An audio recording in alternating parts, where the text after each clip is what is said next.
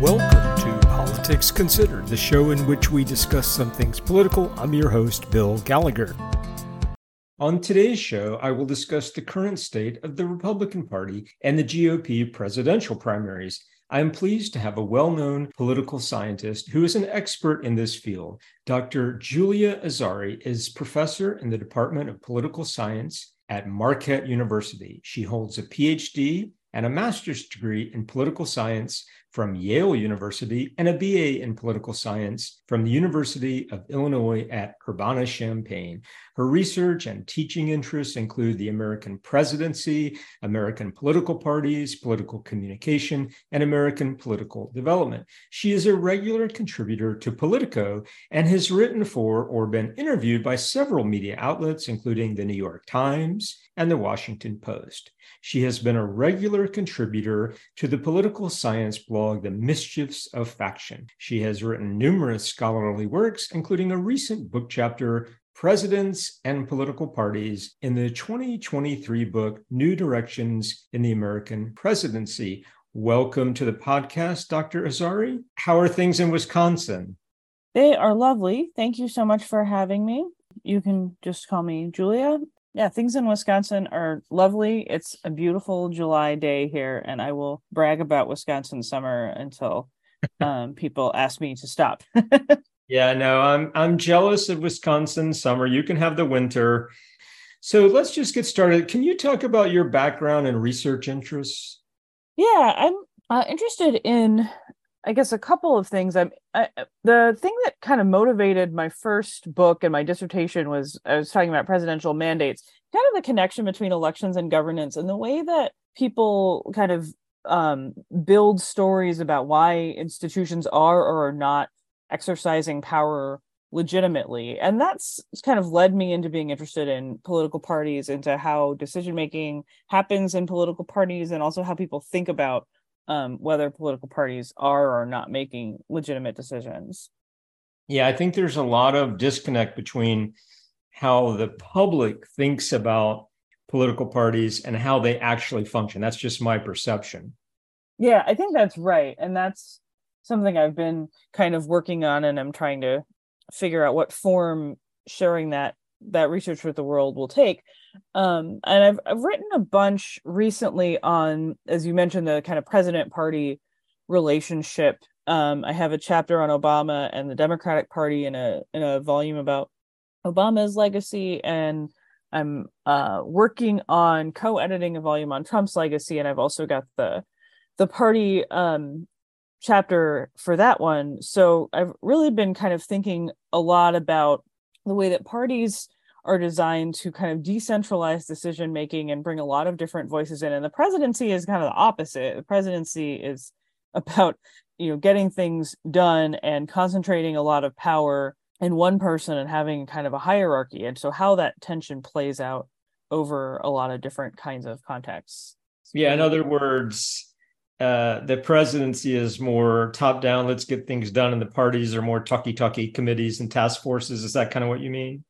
Yeah, exactly. And I think that the latter is important for kind of representation and building kind of broad-based coalitions. So the two can't, in some sense, in the US context, they can't really function without each other, but they also have this sort of cross purposes kind of thing going on. And I have written, quite a bit in this forthcoming Trump chapter about the ways in which there are cross purposes in the way that Trump relates to the Republican Party. Okay, I want to talk about that. So I want to talk about, I think today I just want to focus mostly on the Republican Party, just because this would be a 4-hour podcast if we did Democratic side, and things seem a little more interesting on the Republican side right now. So we'll get into Trump, but you've written several papers on the link between weak parties and partisanship. And I'm interested in weak versus strong parties as it relates to this hyperpolarization we're seeing. So I think many people think that parties contribute to this hyperpartisanship and polarization. But as I understand your paper, you argue that it might be the other way around. And you write that partisanship is on the rise. To me, negative partisanship is just out of control. And you've written that political parties are not to blame for this polarization. can you just talk about what you found? And let me just break this down. So first, what do you mean by weak parties? Yeah, so I think the first thing to say about what I mean by weak parties is kind of two things that are a little bit tangential to partisanship. And one is that the parties still have this sort of vestiges of their original structure from the 19th century, so they're decentralized. And that the process of them becoming more nationalized and the National Party gaining more control over what happens at the state level, which is sort of the core building blocks of things like presidential nominations, that process has been really incomplete. And there's only so many sort of carrots and sticks that the national parties have over the state parties. So I think part of it is this decentralization. The other part is the legitimacy thing. We were saying before about people's perceptions of what parties are and how they work. To the extent that people think political parties are corrupt, or we don't need them, or they're part of the problem for one reason or another, that makes it harder for party leaders, and especially kind of for national parties, to gain more control over their own processes. And the Trump nomination still, I think, remains kind of the signature example of something where party leaders were not excited about this candidate and kind of sat on their hands, and then the nomination process got away from them. I think a lot of questions remain about how typical that was, or what it kind of said structurally. But I think what we can all kind of agree on is that parties don't have a lot of ability to resist any kind of party takeover. Go ahead. Sorry to interrupt, Julia. Is this new? I mean, did parties in the past have more power to get in a room? I know that on the Democratic side, President Obama made calls and said, okay, Mr. Buttigieg, you need to step out and we'll get you in the cabinet, and Klobuchar, and they made some deals. So did he have more influence as an elite? Did the party have more influence than on the Republican side, where McConnell had no control over Trump, at least as I see it? Yeah, I think that specific question is a little complicated because you have two things going on. You have the ability of elites to have the kind of informal influence and to have some sense of kind of like respect, or they have something that someone else wants. On the other hand, you also have the coordination piece, which was also lacking for Republicans. So I wrote about this a bit in 2016. Like, nobody had anything anybody else wanted. So like, like Marco Rubio couldn't be calling people up, or I don't know, Dick Cheney or whoever, right? They didn't really have anything anyone else wanted, but also they didn't really coordinate on an alternative. And Democrats seemed to coordinate around Biden, even after, months of having this enormously crowded and complicated field. But Obama's also an interesting example because he's kind of he kind of came in, he did have elite support, but he was a little bit of an insurgent candidate in 2008. And there was a sense that Hillary Clinton was going to be inevitable, and Obama started to kind of take off with voters and to sort of challenge that. So I think parties have always been a little bit permeable, and then Trump really pushed that to its kind of natural conclusion. Yeah, it seems to me that if you're running for president, you need either or the elite support and the money, or the people power. And Sanders had the people power. And I think Buttigieg has those elites in California and Silicon Valley. And Vice President Harris seemed to have neither for whatever reason and never got out of single digits. So I think that's what's driving a lot of this right now. I mean, we'll talk about this later, but DeSantis seems to have a lot of money, and I don't know if he's going to get the people power, and Trump has the people power. So I'm sorry, that was a bit of a rabbit hole. Do you agree with that assessment? Yeah, absolutely. I think where I'm going with some academic work is to think more deeply about the connection between those elite levels and the people. And I think, again, like the Democrats in 2019 and 2020 are kind of an interesting example of this, because you did have Sanders having a lot of popular support, but he never took off with some core groups in the Democratic Party. And that includes African Americans, which is a really important voting bloc in the Democratic Party. And you saw that sort of play out through party elites and people like Jim Clyburn. But it wasn't like it was divorced from popular sentiment. It was sort of like, this is someone who is a long-serving member of the Democratic establishment, but also who is connected and has this sort of representational relationship, in this case with kind of the Democratic voting electorate in the primary in South Carolina. So in a perfect system, right, you can sort of observe these representational relationships. What I think is kind of going on in American nominations right now is that no one really understands that. No one really knows, like, what is a relationship between someone like John Kasich and Republican voters, someone like Jim Clyburn and Democratic voters.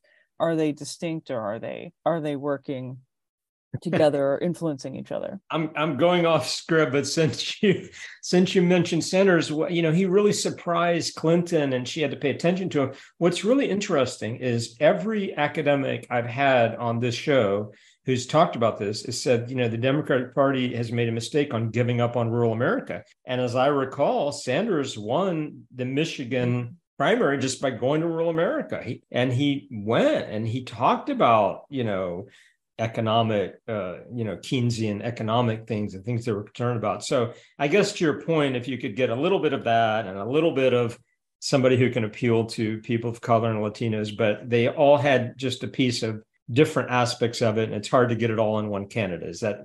I think that's always going to be the case. Do you think Obama came closest to doing that? Maybe. I mean, in the sense that Obama had this really, not just like a majority coalition for 2 elections, but a really kind of varied coalition. I do think Obama came closest to doing that. I do think it's also the case that Obama ran for the first time in an election in which the economy had just taken, total free fall. So I think that context matters maybe even more than the candidate. When you say that stronger parties can lessen this hyperpartisanship and polarization, how does this manifest, or how is it operationalized? I think the consensus among people who study parties is that having stronger kind of formal organizations can sometimes be a moderating force, because people who are leading formal organizations are interested in winning elections, and that they're going to potentially be more moderate than sort of activist types. Another kind of alternate formulation is that you draw in a lot of different kinds of activists and issue groups, and like the more pluralist the party is, the more moderate it will be. But I guess my point is more that partisanship hasn't strengthened parties. So I'm going to get into which party is weaker. So you wrote that party weakness is often tied to a lack of discipline and disarray. And so fast forward to today, is the Democratic Party stronger and more organized than the Republican Party? Have things flipped, or how do you see this? I mean, I see the Democratic Party as having been more successful at kind of managing people who are maybe outside the party, or people who are on the ideological fringes, and not elevating them to the mainstream of the party. At the same time, like, as you point out, they've sort of always historically been known as this party that's big tent and in disarray. One of the reasons I had written a little bit about that is I wanted to get away from literature on Congress that talks about party discipline, because the parties are fairly disciplined in Congress relative to some points in history. And I don't think that answers the whole question. Going back again to the 2020 nomination, after the coordination you were kind of talking about with Pete Buttigieg and all that kind of thing, clearing the field for Biden, I pointed out, okay, Democrats have a stronger party. They also have a harder job. Going back to what you were saying about, Democrats trying to appeal to rural voters, you kind of triggered me there, because I always think about this. When was the last time someone said, well, what are Republicans doing to appeal to urban voters? Right? It's very rare. And it's because Republicans can win a substantial amount with, adding up the disproportionate representation of the Dakotas and things like that. Yeah, gerrymandering, minority rule, the way the Senate is, and the Electoral College and all of that. They feel that they don't need urban voters. And I think that Democrats need rural voters more than Republicans need urban voters. I don't know if you agree with that. Absolutely. And right. So there's a bunch of reasons why that are structural. And the Democrats have this coalition it draws heavily on people who are historically marginalized, drawing on people of color, drawing on LGBT community, drawing on minority religions, but also there's plenty of people in the Democratic Party who are white, straight Christians, right? And so they have to bring all of these groups together. And the Republican Party is much more kind of homogeneous, right? It is much more of people who are broadly from similar racial and religious backgrounds. And that's different. It's just different. And that's sort of my sense about party strength, is like, is the strength of the party are the mechanisms, formal and informal, that it has to resolve disagreements up to the task of resolving the internal disagreements? And that is obviously sort of fluid. Yeah, you made me think of 2 points that I hadn't thought about. Do you think the Democratic Party is getting less Big Tent? And I just have one example. It used to be that there were a lot of people opposed to a woman's right to choose. There were some people, some Democrats from Pennsylvania, that there was debate within the Democratic Party. There was like factions in local Democratic parties who were, anti-choice, or however you want to frame it. Do you think that, at least in that regard, the Democratic Party is a little bit less Big Tent? Maybe, although my sense on the issue is still kind of shaking out.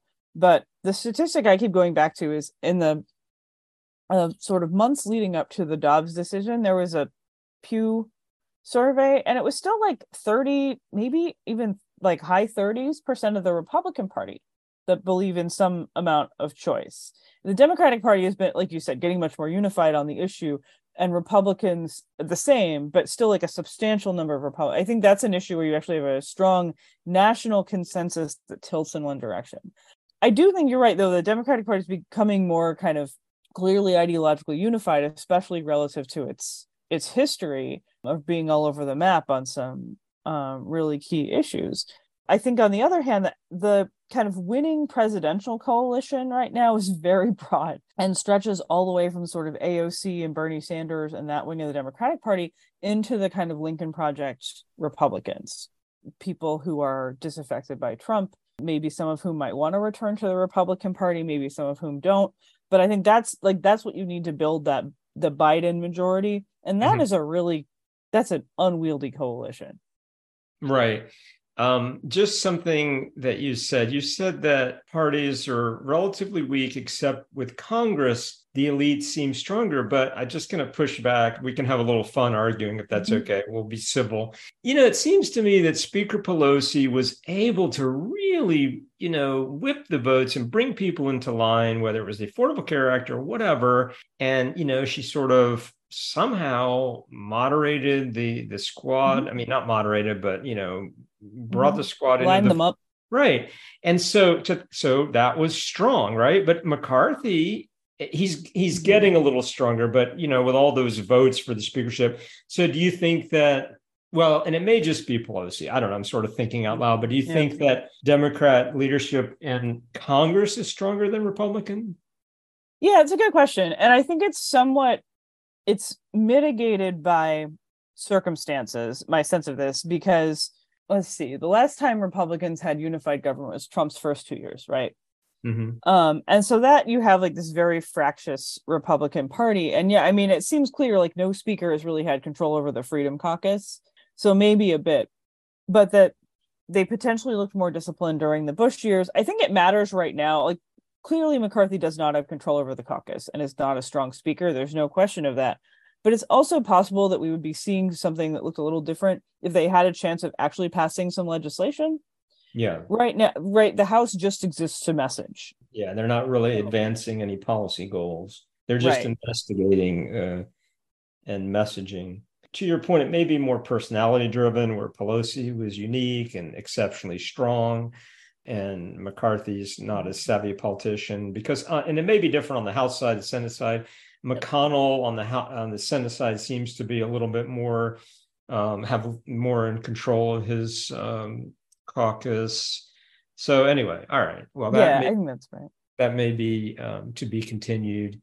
So yeah, can I just add one thing to that? I just want to sort of recommend to you and your listeners the work of my colleague Matt Green at Catholic University, who is really the person that sort of pushed me on all of this stuff, but who's written extensively about the Freedom Caucus and about the Speaker and House Minority Leader and all kinds of things like that. I'm really not a Congress expert. All right. So which party is better at strategic voting and sort of like nominating the candidate most appealing to the general electorate? Yeah, I think this question defies a straightforward answer. If you look at recent presidential stuff, I think if you look at the 2022 midterms, actually, let's start with that. That's low-hanging fruit. what you saw there was a process of nominations that was very dominated by Trump and Trumpist factions in the nomination stage, and candidates who had very extreme positions on election denial and candidates who had very extreme positions on abortion. Those things were not attractive to voters in, Pennsylvania, Michigan, Arizona went very badly for Republicans relative to how they might have gone. Wisconsin and Georgia were mixed. Yeah, like Kari Lake, for example. Exactly. Yeah, 2022, I would say that was an exceptionally, poor example of nominating those candidates. And Democrats, this is something my, friends and colleagues at 538 have been tracking very closely, is that Democrats have tended not to really nominate, if there's a choice between a more progressive and a more moderate nominee, have generally tended toward the more moderate one, except maybe in districts like the one AOC represents, which is Queens, New York, very reliable Democratic constituency, and a constituency that seems very well matched to her views. But they don't tend to do that. They don't tend to say, well, let's nominate this, really hardcore progressive who wants to talk about every most kind of ideological issue you can think of. Let's nominate them to run for Senate in Pennsylvania. They tend not to do that. So I guess I'm just saying 2022 and kind of recent midterms are a good example of this. In terms of the presidency, I think there's a very interesting phenomenon where Republicans, they nominated John McCain, who was supposedly like party maverick and had cross-partisan appeal. And then Mitt Romney, also, supposed to be really kind of a standout, more moderate candidate, former governor of Massachusetts, like relative to Rick Santorum or the nascent at the time Tea Party movement. And those candidates both lost like very pretty solidly. And then you get Trump in 2016 and everyone's like, oh, we can't be elected. And Trump's team had a really effective electoral college strategy, even though he lost the popular vote in 2016. And that was maybe just a campaign difference, but it's an interesting kind of commentary on who is and isn't electable. And the fact that Republicans did make what looked like very strategic choices, perhaps in a time where the timing wasn't good, or maybe they weren't really able to motivate the base. Who knows? Timing and circumstances are so important, because I just think that if John McCain were alive today and, younger, he would have a better shot against Biden than Trump or DeSantis. What do you think about that? I mean, maybe, but he would never get out of the primary, and he probably wouldn't even be a member of the party. I mean, his wife was kicked out of the party, wasn't she? Yeah. Sanctioned because she's endorsed a Democrat. Yeah, so that argues the point that they are not good at strategic voting. Do you think that Republicans, to the extent the elites have any power, will nominate less extreme candidates in these congressional races coming up? I'm not sure what's going to happen in the congressional races. I have to admit, I will be probably very late to the party there, but no, I mean, honestly, I don't see a ton of evidence of learning from 2022. And I also think that Trump is a weird secret weapon in this battle, in the sense that while he backed a bunch of candidates in 2022 who were not very ambiguous, he himself has this ability to be very ambiguous. That's really a unique ability once you've already held office. But, he'll point to bills that he signed about criminal justice reform. He'll talk about how he isn't going to cut, and he did this in 2016. He's not going to, cut Social Security. He's toe-to line a little bit on abortion. So, he is not particularly bound to any ideological thing, and he says what people want to hear, and there's substantial number of Republican voters who believe him. So I think being able to be ambiguous about your positions and your ideology is an advantage in presidential primaries. And I also think name recognition is an advantage. Yeah, we're talking about, whether or not candidates for Congress and governor and U.S. Senate will be more like Kari Lake or more, I don't know, like John McCain. And do you agree that Trump is going to have if he's the nominee, he's going to have an outsized role in helping shape that, even though his picks lost to a high degree, that if he says, I love this person, even if they're extreme, they're more likely to win the nomination? I don't know, but that would seem to be the simplest prediction. Yeah, it is interesting about the ambiguity because, at different times, Trump was very economically liberal and Keynesian, and I think most people are becoming more economically liberal in this country. And he's sort of all over the place on, foreign policy and stuff like that. But his voters don't seem to care, which is interesting. Do you agree with that? Yeah, I mean, and if you read Identity Crisis, which was a book about the 2016 election, some of that was an advantage for him because there's a substantial number of people who maybe in principle are opposed to government intervention, but in practice they like Social Security and they like Medicare. And many of them are in the demographic where they're receiving those benefits. And so people like to say that they're against government, but are not, but then they like individual programs. I mean, that is a finding from public opinion going back to the 60s. And I think you're right. I think people have moved away from the sort of Reagan moment just because that moment has passed. And so there's, a substantial number of people who are more moderate economically. I think Trump was also able to kind of play in interesting ways with some of those cultural issues. If you think back to the 2020 RNC, he made a big deal out of showcasing diversity and showcasing, people who had been released from prison on his watch and things like that. And some of it was playing with the truth, and some of it was just straight up. I'm not sure what words we can say on your podcast. You can use any word you want. Some of it was straight up bullshit. There were just straight up lies. I mean, I think that's sort of the Trump thing, and Trump has a core of support in the Republican Party that is very stable and very receptive to whatever he wants to say. So, yeah, to your point, I've always been amazed at how people in rural America vote against their own self-interest. There was a big article yesterday, I don't know if you saw it, I can't remember which paper, that Biden's policies, economic policies, have disproportionately benefited rural America. And yet, and I don't know if you agree with that, and yet there is not a connect the dots. They're just I don't know if it's the fault of Democrats for not going and driving down the end of the dirt road and talking to rural voters and making that effort, and just maybe they're better at governing and not messaging. I don't know. What do you think about that? I don't know. I've thought a lot about this. I mean, I'm not an expert on rural voters. I've read some of the work. There's a Wisconsin scholar, Kathy Kramer, who's written a lot about rural Wisconsin, which is not where I live. I live in Milwaukee. But, she's kind of made the argument, other people made the argument that it's not so much that rural voters vote against their interests. It's just that they see their interests differently. But I think that you're right, that in terms of policy benefits, there's some like hard evidence to suggest that some policies benefit some groups of voters and others don't. And there was also analogous kind of journalistic research when Trump was president. They kind of said, here's all these people who voted for Trump and he hasn't done anything to solve all these problems that he said he would do. And he may have made them worse.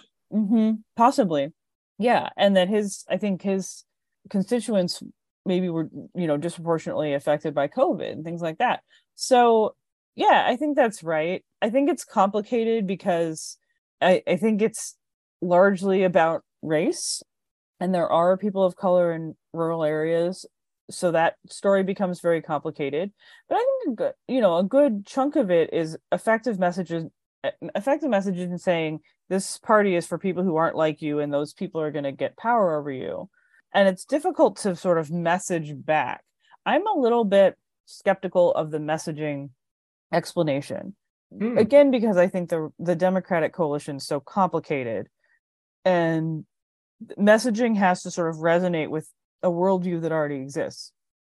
Right, but don't you agree that Democrats have been too much on the defensive, with the exception of Governor Gavin Newsom and a few others, and just rolling over and letting the other party call them socialists and Marxism and whatever.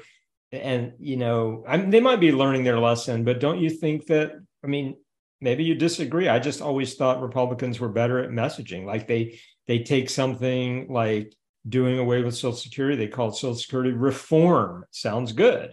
And I don't know. That's just the way I see it. You think I'm totally wrong, or is it complicated?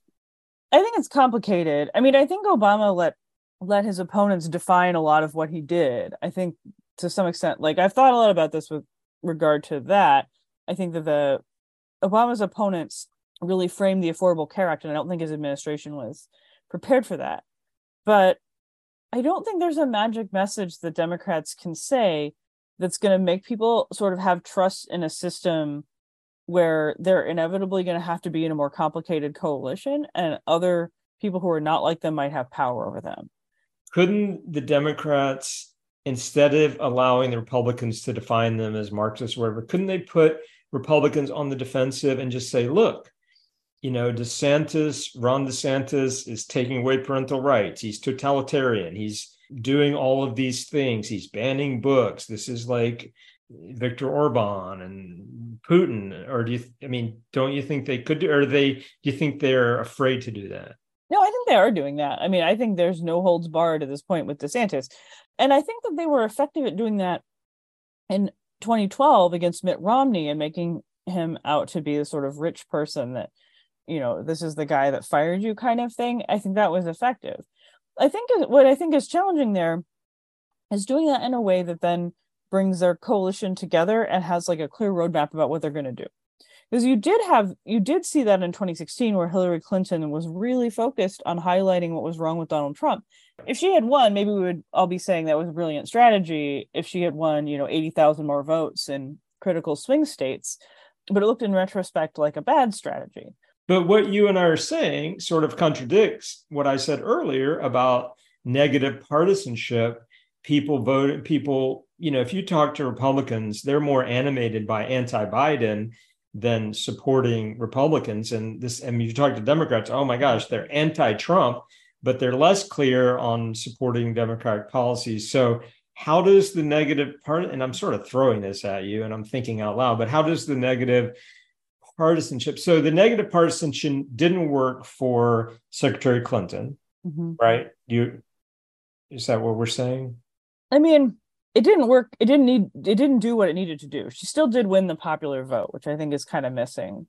I think that Ron DeSantis is a good example. You sort of put him on the defensive and highlight the ways in which the things that are happening in Florida many of these things are very unpopular nationally. People don't support book bans. People don't want to attack trans kids. At the same time, then you have this cadre of people kind of like the center left's intelligentsia or the loudest people maybe on this. But you have a bunch of people who are like, well, the Democrats have gone too far. They're too identitarian. They're too left, right? So you kind of can't win. How are you going to play that? And how are you going to stake out a party or build a party coalition or get people fired up for like, we're going to take some middle of the road positions on whether trans kids are human, right?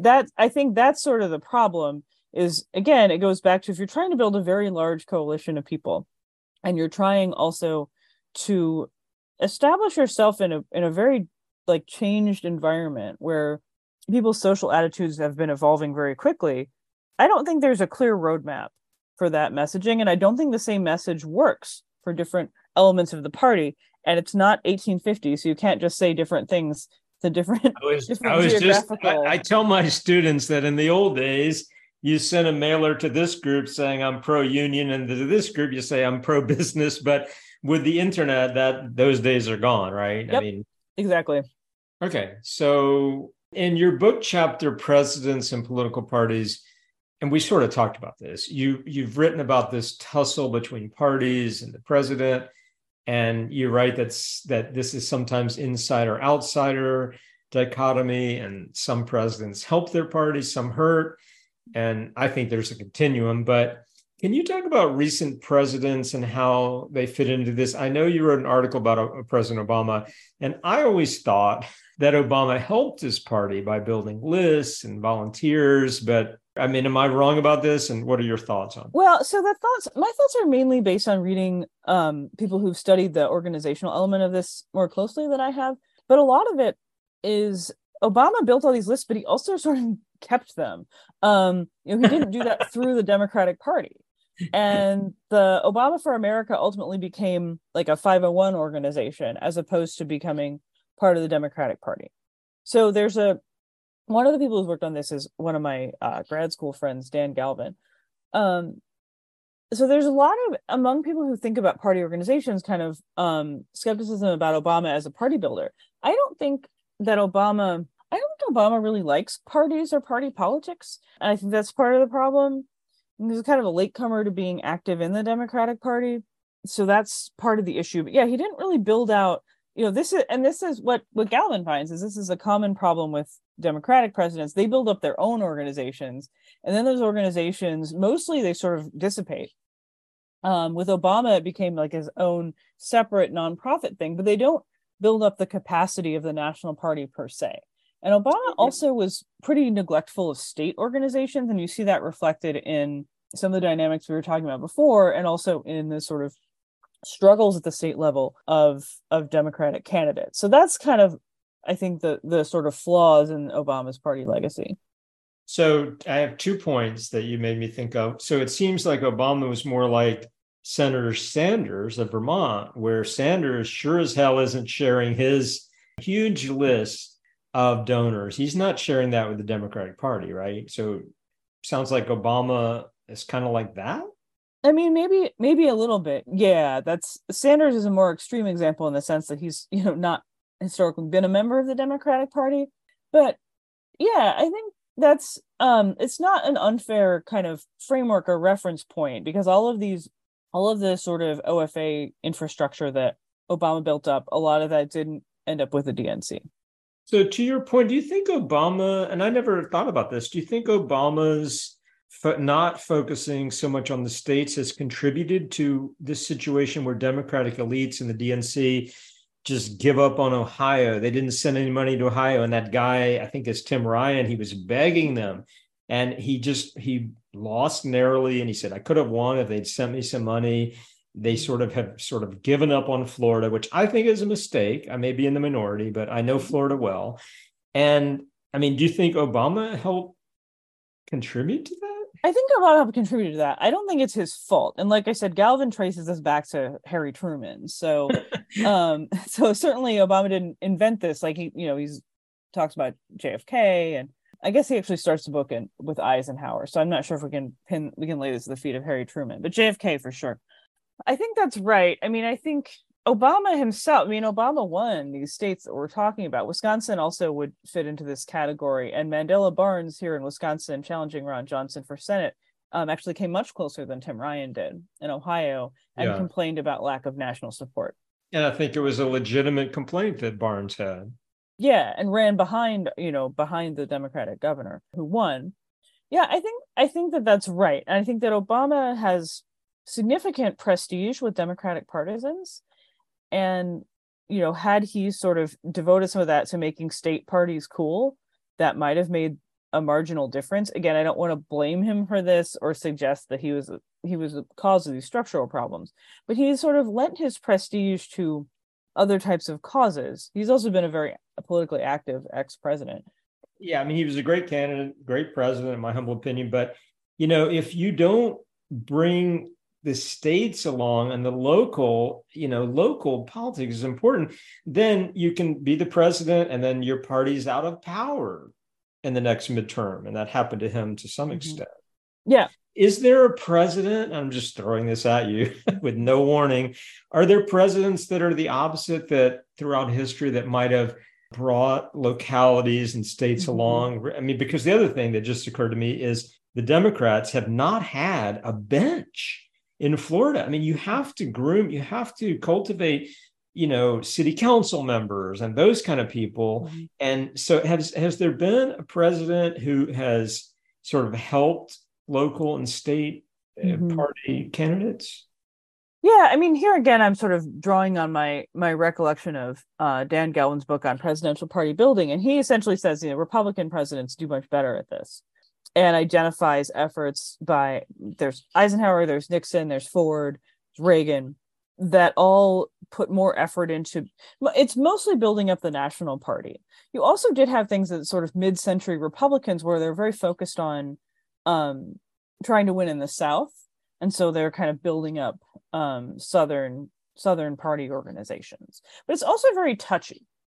Yeah. The extent to which the president is going to get involved in a day-to-day in the day-to-day operations of a local party is a very touchy issue. I have my students read this chapter about FDR and him like trying to influence the 1938 midterms, and the kind of level of defensiveness around, well, we're Georgia, and I have them read a chapter that's about Georgia, but this happens a number of places. So you do kind of have that.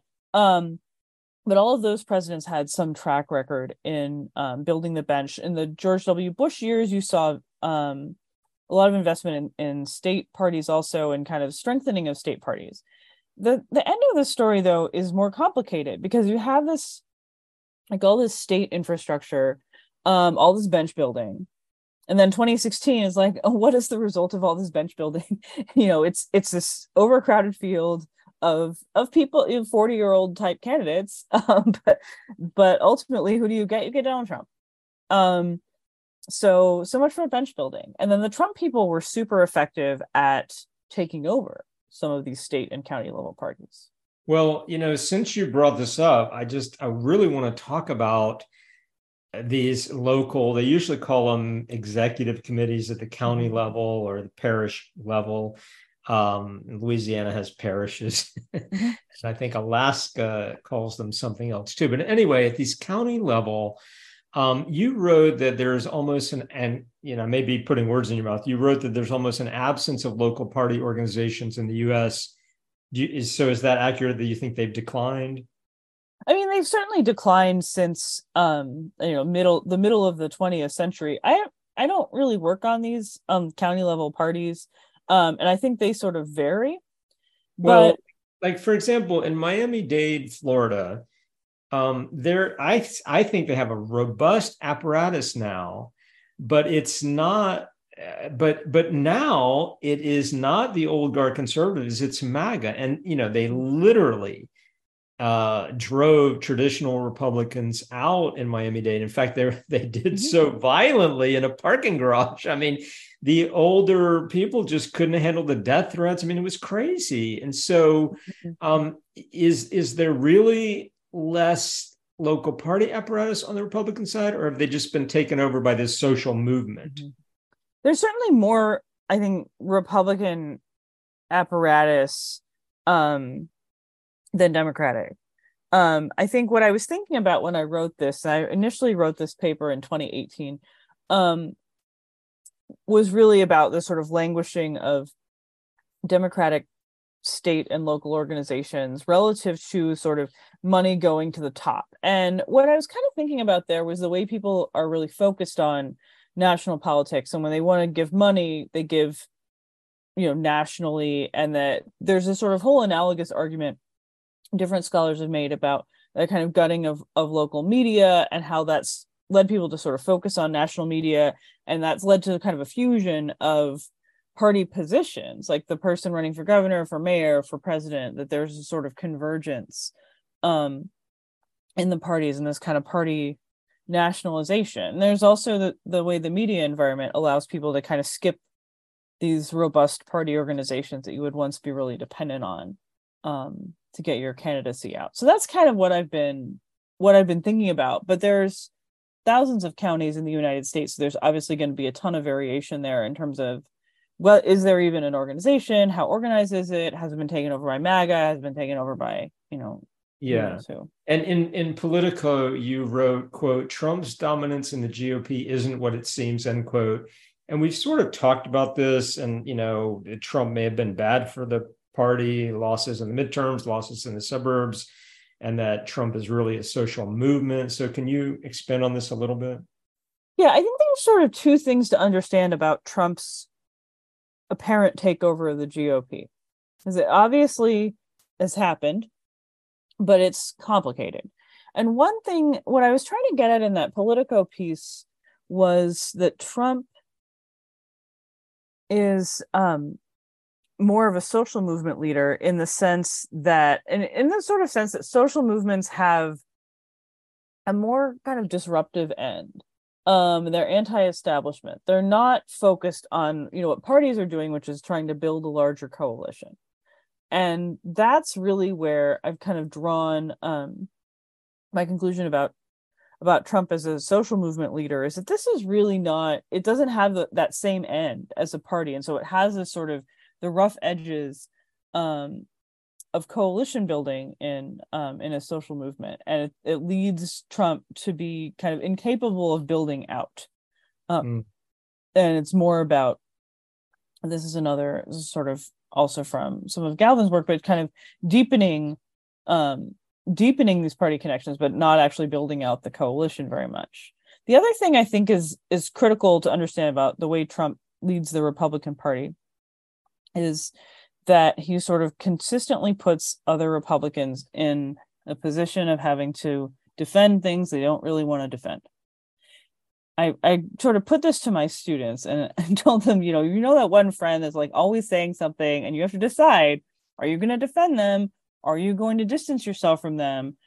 And in some sense, that person has a little bit of power over everybody because everybody is responding to them. That is an essential element of presidential power. But in another way, going back to the friend analogy, I'm like, you might decide, I'm out, I'm done. And so it's like a certain kind of power, but it's also a power with this sort of caveat to it.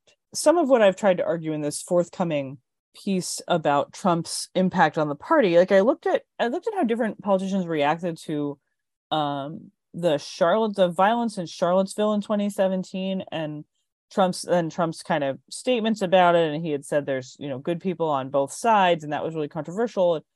All these different Republicans, it was interesting to track because some of them were more vocal than others. And the ones who were more vocal, many of them are out of politics. And, people like Paul Ryan, people like, I'm drawing a blank on his name, but the former senator from Nebraska, who's now, I think, the president of the University of Florida system. Oh, yes. Uh-huh. So, right, a lot of people... Ben Sasse, yeah. Yeah, thank you, Ben Sasse. And who had been like a pretty consistent Trump critic, didn't vote against his stuff in the Senate very often. That's the